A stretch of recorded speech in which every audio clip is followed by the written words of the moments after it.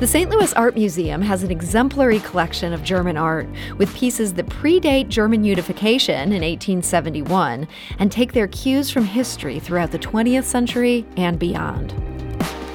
I think that's one of the things that the show does deal with, and especially with the post-war turn, is you have these moments where we know what happens in history, but the artists didn't. So you see these kind of pregnant possibilities at different moments. So, you're dealing with Expressionism at the verge and into World War I, not knowing what's going to happen, in the Weimar Republic. And then you have artists who are actually working in the 70s and 80s who are looking back at Nazi Germany from the position of having been children during the war and thinking about what it means for their society to, deal with the atrocities of the Holocaust. And then you have artists who are really working around 1989 who don't know that the Cold War is going to end, but then, the wall falls and everything kind of opens up. And before we move on, I want to remind you that the biggest source of St. Louis Public Radio's funding comes from listeners like you. Because you value what you hear on St. Louis on the Air, donate today. Go to stlpr.org/donate. That's stlpr.org/donate.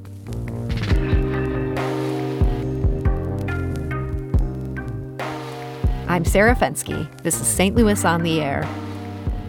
The St. Louis Art Museum's collection of German works isn't just the classics, the Max Beckmanns and Gerhard Richter's famous painting Betty.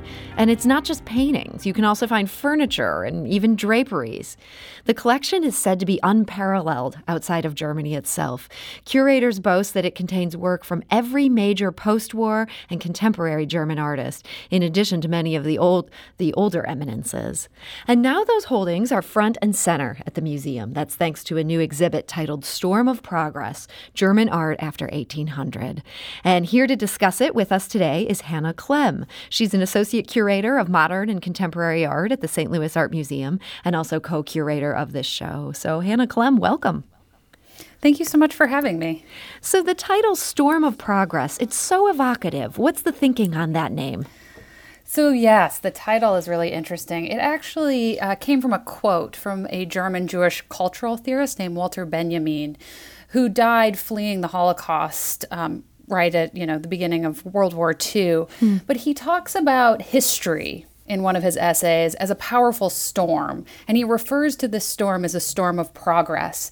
And he talks about how the winds of this storm of progress propel humanity into an uncertain future.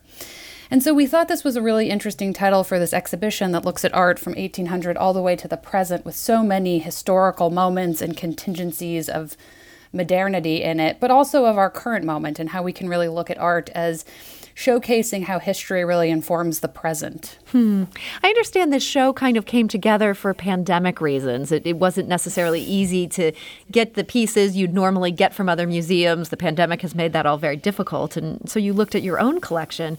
But it sounds like you're able to find some resonances within this collection of works that maybe you didn't even realize on the front end.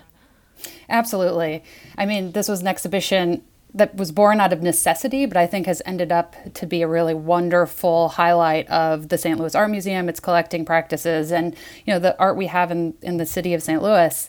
So we were going to have an international loan show with many of the loans coming from London, and this was supposed to start shipping right around, the lockdowns and closures, and Europe was under such pressure, and it just ended up becoming untenable for many institutions across the world.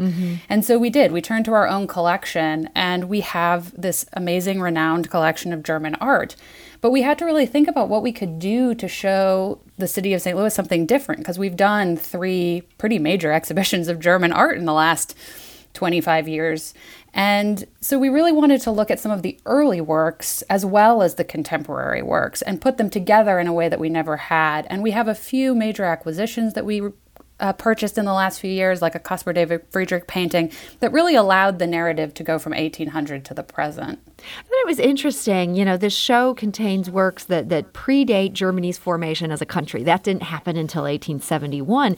Is there a unifying idea of German art even before there was a Germany? In some ways, yes. But one of the things that we're looking about is these contingencies on history and how history really informs aesthetic practice and how culture at times, rather than naturehood, kind of forms the basis of collective identity. So even though there wasn't a singular Germany in the modern sense, there was a loose collection of principalities with shared cultures.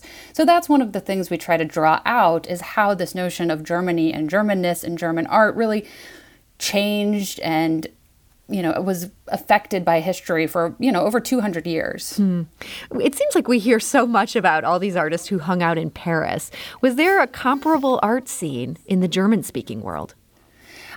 That's interesting. And yes and no. And, all these things are specific, but Berlin had a really robust art scene.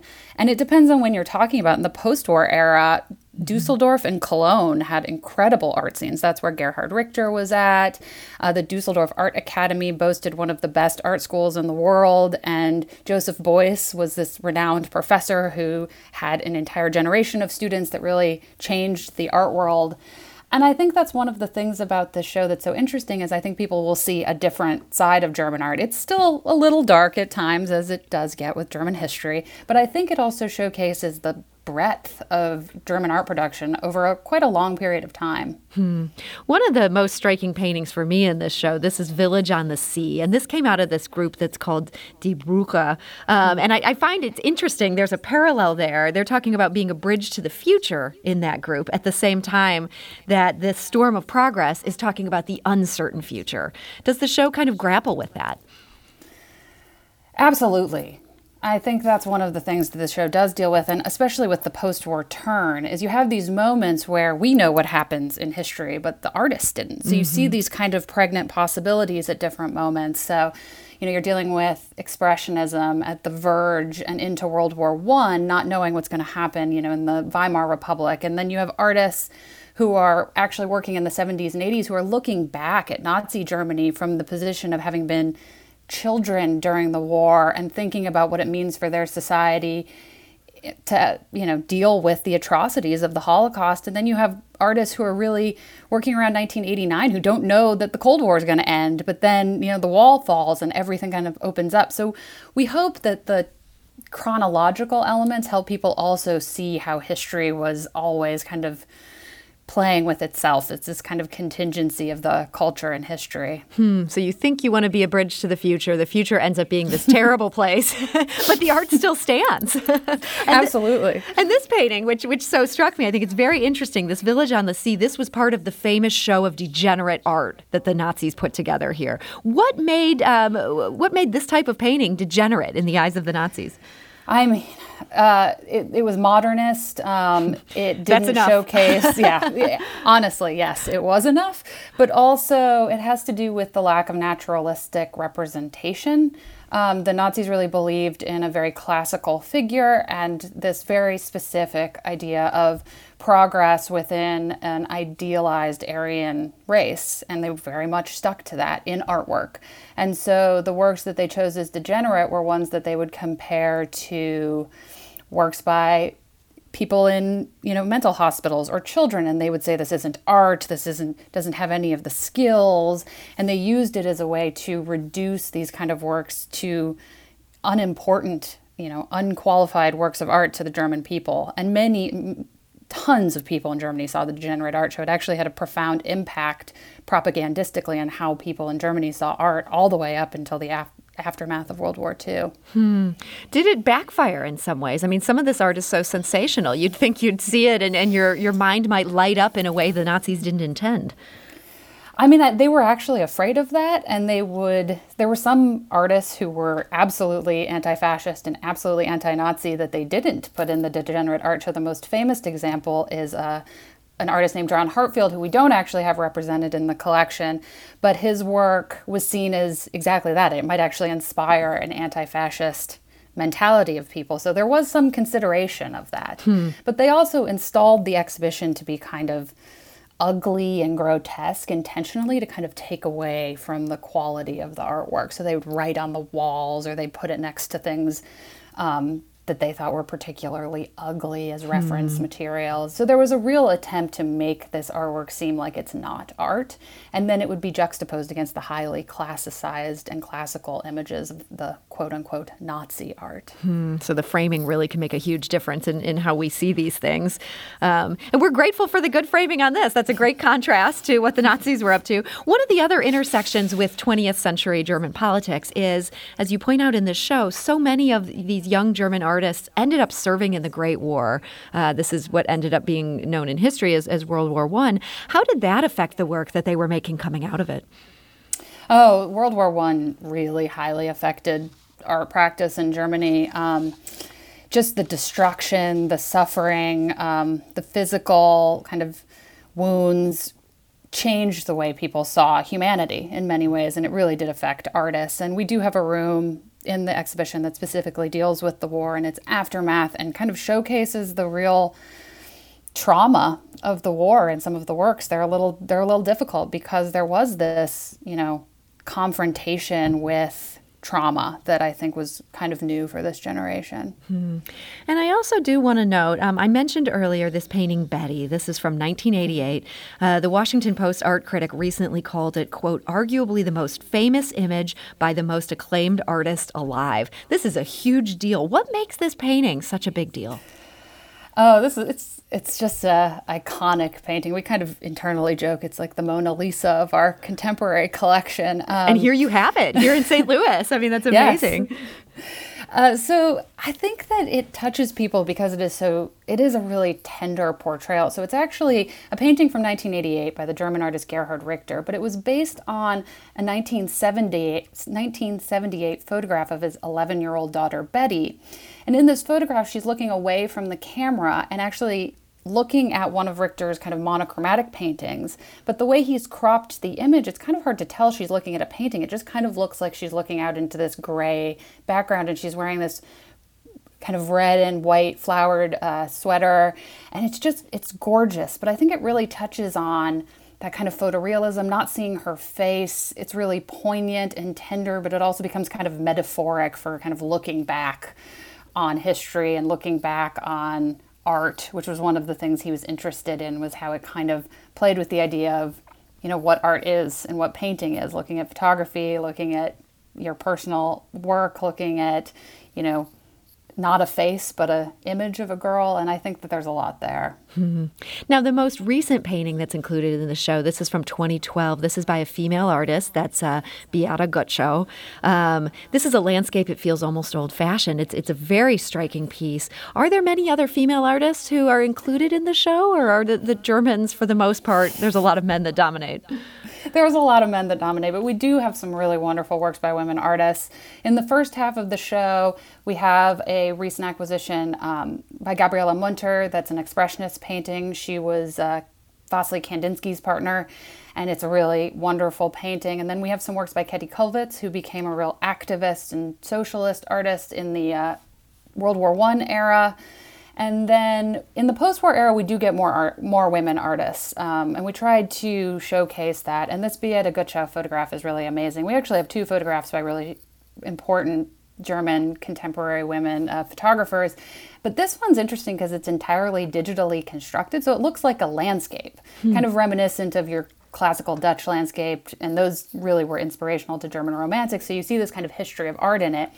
But it's actually this kind of meticulous simulation where she's digitally combined tons of images of other places, public parks, construction sites, urban centers, and blended them together to create this landscape.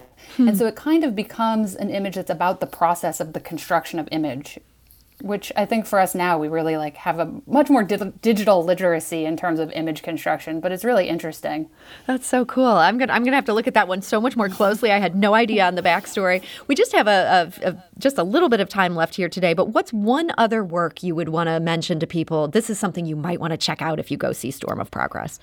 Oh man, obviously that's hard for us because we I'm love asking you to all choose of the between works. your babies. Sorry. But yes, I have one that's my personal favorite, and it's a work by Sigmar Polke, who's kind of the counterpart to Gerhard Richter. I think Gerhard Richter has become has more name recognition now, but Polke and Richter worked along the same time frames. But we have one of his famous cloth paintings. So he made paintings on everyday cloth that he stretched like canvas.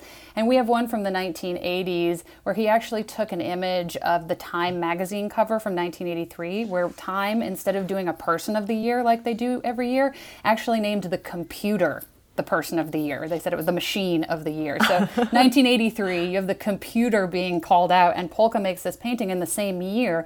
And it's kind of playing on all those Cold War technology, kind of ideas. So it's like the space race, the race towards computerization. Okay. That sounds wonderful. We're going to encourage people to check that out. That is Hannah Clem's favorite painting. And Hannah Clem, I want to thank you so much for joining us today.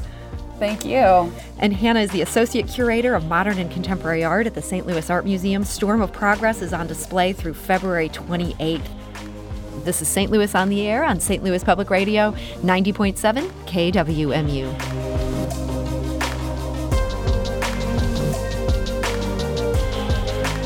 Do you find yourself regularly listening to episodes of St. Louis on the Air? Suggest us to a friend you think might enjoy our conversations. And leave us a review and rating on Apple Podcasts on the App Store. It's the simplest way to help people discover our show. Thanks.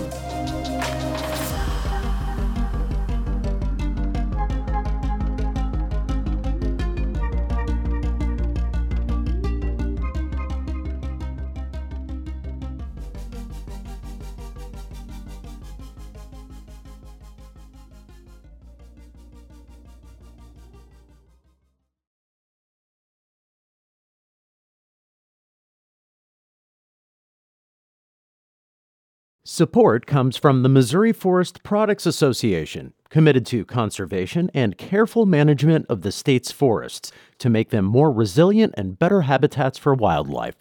ChooseWood.com.